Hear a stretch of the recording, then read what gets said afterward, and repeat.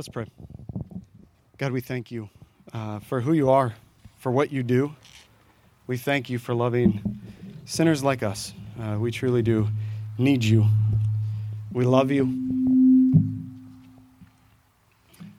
Be with us as we enter into your word, as we hear you speak to us.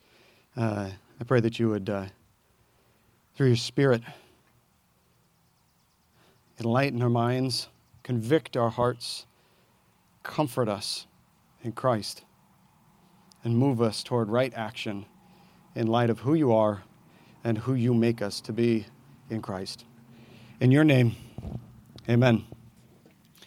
All right, we will be in Romans 6 today, 6:1 through 11 is where we'll be. We'll really be focusing on verses 1 through 4 there. We will. I just want to give a couple announcements just for logistics. We're going to try and keep it shorter because it's hot out here, and there are some communion elements out there. If you want to get those, you can go get those. We'll be taking communion immediately after we have the sermon here. There's also restrooms open for you as well if you need those. Well, we're in this series on sanctification. This idea of becoming what we are in Christ. So there's this idea of sanctification, of being justified, that we are guilty before God because of our sin, but because of faith in Christ, we are seen as in right standing with God. And so it doesn't stop there, though. That's not where Christianity stops. That's not what we believe, is that we're just forgiven and then we can do whatever we want or not. There's this idea of sanctification that comes, that because we are in Christ through faith, that we are also made holy. We are seen holy because Christ was holy, and we get that. It is seen as we are holy. So we are holy people. And in sanctification, we then live a life of growing, of journey toward further holiness. We are in Christ, so conform to the image of Christ. And that's what the trajectory of our life in Christ is. Romans 6 is going to give us some of this understanding. You see, the last 3 weeks that we've been going through this, if you've been following, is more or less a general overview. What is this idea of sanctification? What are we talking about in Christian living and becoming a holy people? So that's what we have for the last 3 weeks. Right now, we're going to make this turn slightly in the conversation and give a framework of just how does this apply? What does this look like in our lives? We're going to look at a lot of things that are different. Fleshly life, spirit life. We're going to look at slavery and freedom. We're going to be looking at, today, dead and alive. We're going to be looking at some of these things. And so I'm going to set up a bit of a framework, but also talk about dead and alive and what that means for us. And then over the next few weeks, we'll be talking a little bit more about sanctification and just kind of the way to balance it, what it isn't, what it is. I'm really encouraged over the next few weeks. I'll be preaching. We'll have some other preachers up here. I know our brothers Andrew and Greg will be preaching a bit on this as well. So I'm very encouraged to hear the Bible proclaimed, the truth of God for us, proclaimed to us in a wonderful, robust, rich way. So Romans 6 is going to ask a great question. Before I even set it up or go any further, I just want to read it. So let's read here. If you're able to, out of reverence for God, I'd ask that you would stand as we read Romans 6. I will read 1 through 4, then I'll jump to 11 for the sake of time, but we'll get through all of that. So this is Romans 6, 1 through 4, and then verse 11. What shall we say then? Are we to continue in sin that grace may abound? By no means. How can we who died to sin still live in it? Do you know that all of us who have been baptized into Christ were baptized into his death? We were buried, therefore, with him by baptism into death, in order that, just as Christ was raised from the dead by the glory of the Father, we too might walk in a newness of life. I'll jump to verse 11. So you must consider yourselves dead to sin and alive to God in Christ Jesus. This is the word of the Lord. Thanks be to God. You may be seated. So up to this point in Paul's letter to the Roman church, he's diligently unpacked very systematically this idea that every human being is a sinner, both by nature, that's Romans 5, and by choice, that's Romans 1. Therefore, we are rightly deserving the punishment, or what he calls the wages of our sin, which is death. That's Romans 5:23. But there is this thing that through faith, and faith being that acknowledgement of the reality of our sin and forgiveness of sin through faith in Jesus Christ, that because of this faith, we are justified and made right before God and therefore saved. So that was a massive amount of Romans theology for you there to get us to this spot. That's chapters 1 through 5 of Romans. But now we get to this part in Romans 6 where he's going to ask a real everyday kind of question and say, wait a second. So because of God's love, he gives us a gift that he forgives our sin just by faith. So I guess the question I want to go with, because Josh Casey is pretty lazy and likes to do whatever he wants to do, is I'm going to ask this question. So are you telling me that I'm getting forgiven every time I sin? Well, then should I just sin so that grace abound all the more? Maybe it would be good for me if this is a transaction kind of faith. Maybe every time I sin, God's grace is bigger. Maybe we should explore the limits of God's grace and just go crazy. Maybe this really is just a thought, and it doesn't actually matter for my everyday life. If you're like me, you might be saying two things. One is, certainly not. This can't be it. The other thing you're saying is, this sounds pretty good. I think we should go for this. What do we do with this? Romans 6:1 asks the question, are we to continue to sin that grace may abound? If you have a New Living Translation, you're helped here. I love the wording of this. Well then, should we keep on sinning so that God can show us more and more of his wonderful grace? See, if sin and grace are a one-to-one, that every time there's sin, there's more grace. Every time there's sin, we're exploring more grace. Something like this. I think at the worst we could say, let's prove God's abundant grace by getting to work at abounding in sin. I'm not sure that's exactly what we're doing. Maybe sometimes we do that. Maybe it's this. It's maybe a little less, but it's not exactly how it should go. Maybe it's something that I shouldn't worry or care so much about right living. And then misquoting a whole bunch of passages in the Bible, we say, eat, drink, and be merry, for tomorrow we die, and God will forgive us. So just go for it. What is the problem in that? They sound like logical arguments, and to a part they are. But what is the problem in that? That leaves life pretty hollowed out. That leaves Christ just depleted of who he is. That leaves a newness of life, something that's not actually real. And ultimately what it goes to is you're going to live a life that is strange, is bizarre, and we'll get into this. But outwardly, it's just confusing. I mean, I look around in the last week, the conversations I've had with people, and Americans, especially Christians, or I would say even Christians. I don't know if we're leading the pack, but we shouldn't even be in the pack. It's this idea of this, we are so good at black and white issues and being extreme on one side or the other. Just in the last week, I had extreme viewpoints expressed to me on politics. Surprise, surprise. That one's like nothing new about that. So both sides of politics. Let me go a little deeper into race. I've heard both sides very extreme. I've heard both sides very extreme on masks. This seems bizarre, but a thing that we're divided on. Reading through some stuff. A lot of this, is really good on Facebook. It's really easy to find. There is no real gray area on Facebook. And we're really good at that one. But then there's this other one that I've just come across this last week is apparently we're either celebrating and honoring our history as Americans or we are offending our neighbor by lighting a firework. And so the point is not where you land on these things. The point is we are so amazingly good at being extreme on black and white issues, or even issues that aren't black and white. We make issues out of things that maybe shouldn't be. We're really good at this, but then when it comes to our faith here, we kind of go with this middle-of-the-road approach. Now, maybe I can be alive to God in Christ, but then act or think as though there's another option. And so how do we go about this? It's amazing that Paul asked this question here, and then how he answers it. One of the things, if you know me, you know that I love all the surprising things about Scripture.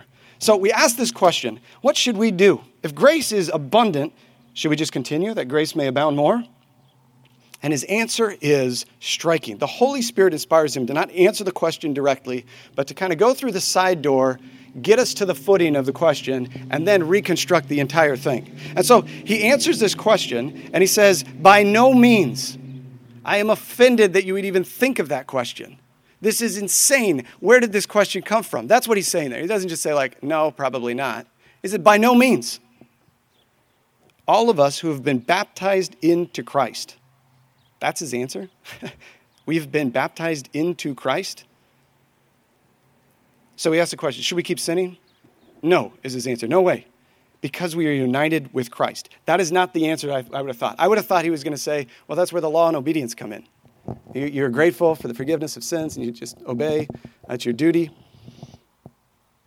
But he says, you are united in Christ. He doubles down on this. Verse 5, for if we have been united with him in death like his, we shall certainly be united with him in a resurrection like his.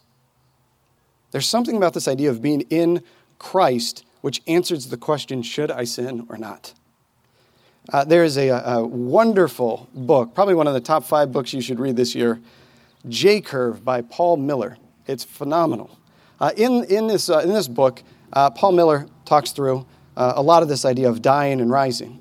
But at one point, he points out that Paul even develops this idea. In his own languages, he talks about this idea of being united in Christ in a little bit of a different way. In Galatians 1, 13 through 14, Paul describes himself as in something other than Christ.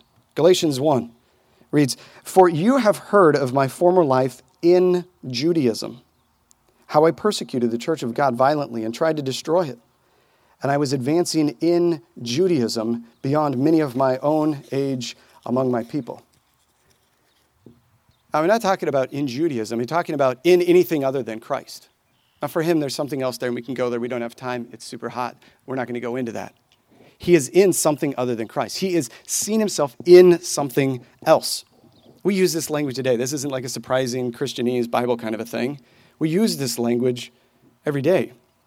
The way that I thought of our first real interaction with my wife Stacy and I was when we were in AmeriCorps serving together in Lincoln, Nebraska. And we go to the state capitol for like the kind of rally send-off, governor says. Because we're Nebraska and the governor told us literally, get her done. That's how we do in Nebraska. And so she comes in and she sits in this row and the row's empty and she comes and she sits next to me. And now for me, as a normal person, I would think we need some space. But I had already had some thoughts about her, and I was not in a normal frame of mind. I was in love. And so that whole thing changed me. It immersed me. And that's how I interpreted things. So rather than thinking, hey, we need space, I'm thinking, this girl is way into me. You can ask her, what her thoughts are of it. I'll tell you. She said, no, they literally just told us to scoot in to find room. I'm still in love, so I don't believe that. So whatever, it's debatable here. And so there are other ways we talk about this. When you're in the zone, when someone's in sports or you're working on a project, you just dialed in. You are in a different framework. Everything you think about is leveraging to get that done excellently, wonderfully, winsomely. You are in that way. When you are in Judaism, what happens here? Judaism is a works righteousness kind of thing. At that point, it was. At that point, we're trying to be better so that we are accepted. And we do this with our sports righteousness. We try and, put a sacrifice of our children being excellent, getting scholarships, and then that shows, we got it. Works righteousness or just workplace righteousness. We try and go that way. And when we're not in Christ, we go to this way where we're doing things in a very strange way that isn't in line with reality. Because that's not how it works. There's Christ. And if we are with Christ, we are now in Christ. Do our kids need to be the greatest? No, it'd be awesome if they were. But they do need to have faith. They do need to be moving or have the option, the opportunity to understand what faith in Christ is. Does our workplace need to be the greatest? Does our resume need to be the greatest? No, I don't think so. Paul even says, I have the greatest resume, and it's nothing because of Christ. As Christians, when we get online, when we get in conversations, we seem to see the black and white, be frustrated by the black and white. Even our response is extreme on the extremes. But it seems like when we get to the biggest deal, the most eternal truth, the foundation of everything that is, we pray to God. We read the Bible. we think about this. We're in a community group or small group. We sing songs. And there is a point, maybe in a given week, maybe multiple points, where we are alive to God in Christ and we get that. But somehow, what Paul's saying is we don't live that way. We live as though we are dead. And now we're not in this weird middle ground of half alive, half dead. He says, this is ridiculous. You're one or the other. You're not halfway this or the other. And if you are in the way of the world, in the way of not Christ, that is going to drive your decisions. I mean, we've been convicted this week talking about with Stacy ways in which things other than Christ are driving my decisions for the day. And it gets down to that level of decision making. How I interact with my neighbor or don't interact with my neighbor shows an understanding I may have of the gospel. It shows how much I'm willing to not be simply in the Bible or in the Word or in prayer, but actually move that to where Christ did and be in their shoes. He didn't just sit up there and dictate to us theology.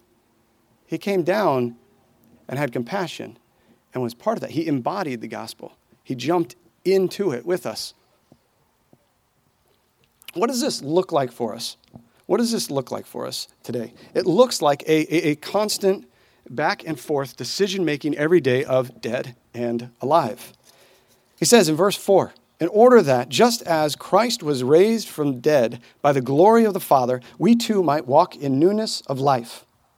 There's this idea of this newness of life. He'll explain this more in verses 8 and 9. Now, if we have died with Christ, we believe that we will also live with him. We know that Christ, being raised from the dead, will never die again. Death no longer has dominion over him. So we go back to the question, are we to continue in sin that grace may abound? When we live in Jerusalem or in the world or in not Christ, we default to a dead end Rome. But it's not an impossible task for us. As a society, we readily are available. The abilities, the reflexes, the conversation is ready for us to decide to be definitively for or against something. And I think his urge here is, if you ask this kind of a question, you haven't yet picked a side. It's not that way. That's not even a real question to ask if you are alive or dead. How do we navigate the middle ground? There is no middle ground. It's dead or alive. Okay, so I've explained a bit of that theology here. I just want to get into the everyday. I started with the everyday. I want to end with the everyday here. This newness of life, this death and life. One of the ways that we think about this, and maybe it's helpful for us just in our everyday decision-making, is that we think sometimes of this history. I think C.S. Lewis talks about this, chronological snobbery, this idea, or that we distance, that the things of the past were worst. And so my sins that I apologize for, I'm really good at apologizing for sins of my youth because I was dumb and it was old and it was a long time ago. I'm really good, even though I have those same sins and I struggle with those same sins now, I would be more ready with the guys that I meet with on a weekly basis to talk about those sins last year, even though I may have struggled with those sins this week. We do this. We push our sins. The old me was the dumber me. And in doing that, we say, and so grace is on the dumber me. And we don't actually strive confidently for it. We don't name the sin of today that we have. And then we look at this newness of life and say, I'm somebody different. Just get rid of that. I'm somebody different. There is a part of this that it talks about our journey, our story, our testimony in Christ, and our lives from death to life. But in decision-making, what happens is that there's our dead self and our living self. One is enslaved, as Romans 6 says, enslaved to sin. It says, oh, you're just going back. You've done this so many times. God's grace has always been there. We can just, what's one more? Or this living self who is alive to God in Christ. These aren't two things with a definitive, they're not two sides with a definitive switch. They're on top of each other. And every day we have to decide, am I going to be dead or am I going to be alive? I read things online. Facebook is awful. But You read some stuff, and you get angry. I've had some interactions with some people this week. Someone even came up to me this week and more or less said, "I think that you're an idiot and you don't know how to make decisions." And what do I do in that moment? I want to live as though I'm death, and I would punch them, but it wouldn't actually hurt them. So I never really go for violence because I got nothing. But I could spin some words. I could go for their heart. I could go for their identity. And in those moments, I want to say something, but I have to take a breath. I actually consciously do this. I'm not just saying this. Take a breath, die. What of Christ is needed here? Oftentimes, I have to step into their shoes and say, what are they thinking? How did that seem like a good comment? Are they lacking something? Are they hurt? Are they defensive? Do I need to say something? If so, how and when and where? That's a lot slower of a process to be choosing to live in Christ. I could just rail stuff off on Facebook all I wanted. Sometimes it's good to just get it out. Write up the post. Sometimes you write that letter, write that scathing email. And then do this act here. This is an act of worship. You hit delete and say, I put that at the foot of the cross. I'm going to live today. I'm not going to choose death. And sometimes you have to take whatever you had scathing there and maybe write another draft. That one is most likely going to be a little more sane. And maybe that one you have to get rid of. Maybe another one is you just turn that and look at it and you figure out, what of this do I need to pray for? And maybe that's the way you talk about it. Maybe it's just between you and God. And sometimes maybe you just have to swallow your pride and move on. Maybe sometimes people will disagree with you. That is a very tangible way in which we can choose life and to live in Christ as opposed to dying and being slave to sin. You can run your mouth on Facebook all you want, but it seems to be asking that question. Should I just keep sinning that grace abound? God will work this out. This will all be okay. I'm just throwing this out. Truth will arrive. God will be good. The idea of dying to sin is dying to self. Because the root of sin is pride. And more often than not, our sin boosts ourself. And it's not even like a lesser sin. It's just no sin. It's not this gray area. I think sometimes we go for this lesser sin as God is going to reward us for choosing the lesser option. A more clothed lust is less sinful. Prefacing our slander and our gossip is less sinful. It's like I'm knocking at the door. Oh, hey, I'm about to slander someone, but I wanted to acknowledge it. And God says, oh, good, at least you know. This isn't mine to share. I heard this from someone who heard this from someone. This is red flag. We're about to walk through the door. God is not going to honor the fact that you just did a preface. You sinned. You lust. Nor is he okay with these excuses. I'd be more alive if I had more sleep or less stress. Well, I guess if you're alive to Christ, go get that sleep. Go figure out how to reduce some of that stress. And even so, the psalmist is pretty sleepless and pretty stressed and still gives us words to speak to God and our neighbor. There is a way we can choose to live to Christ and not be enslaved in the death of sin. The dead and alive self, the enslaved to sin and freed self, is not a history of liberation, but a daily decision to bring the good news, its implication and its virtues, to today. So, consider yourselves in faith in Christ, dead to sin, and alive to God in Christ. This is a good word today. It's a challenging word today. There's so much more in Romans 6 that I'd encourage you. Look through Romans 6. Study through Romans 6. Think of these concepts. There's so much more in there than I could have ever said right now. I hope, and my prayer is that increasingly, North Liberty, our neighbors, our city, our county, our world, our culture, can start to look at Christians and say, oh, I get them. Those are the living ones.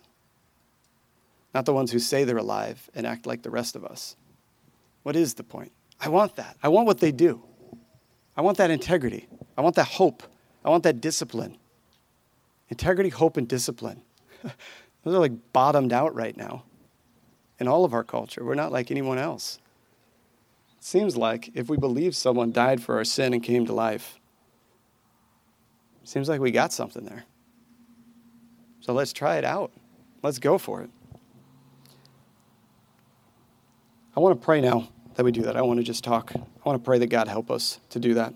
I also want to be praying for our brothers and sisters who are part of our North Campus family but have moved on, who've graduated or whatever. There's a lot of change that's happened since last time we've gathered together. So I want to lead us in a time there. So I'll open with a little prayer off the sermon, but then I am going to give a little bit of time, just some prompts to be praying for those in our midst. It's like we have like a reunion and sending service all in the same thing just because of our situation. I want to embrace a lot of that and get us back together as the North Campus family.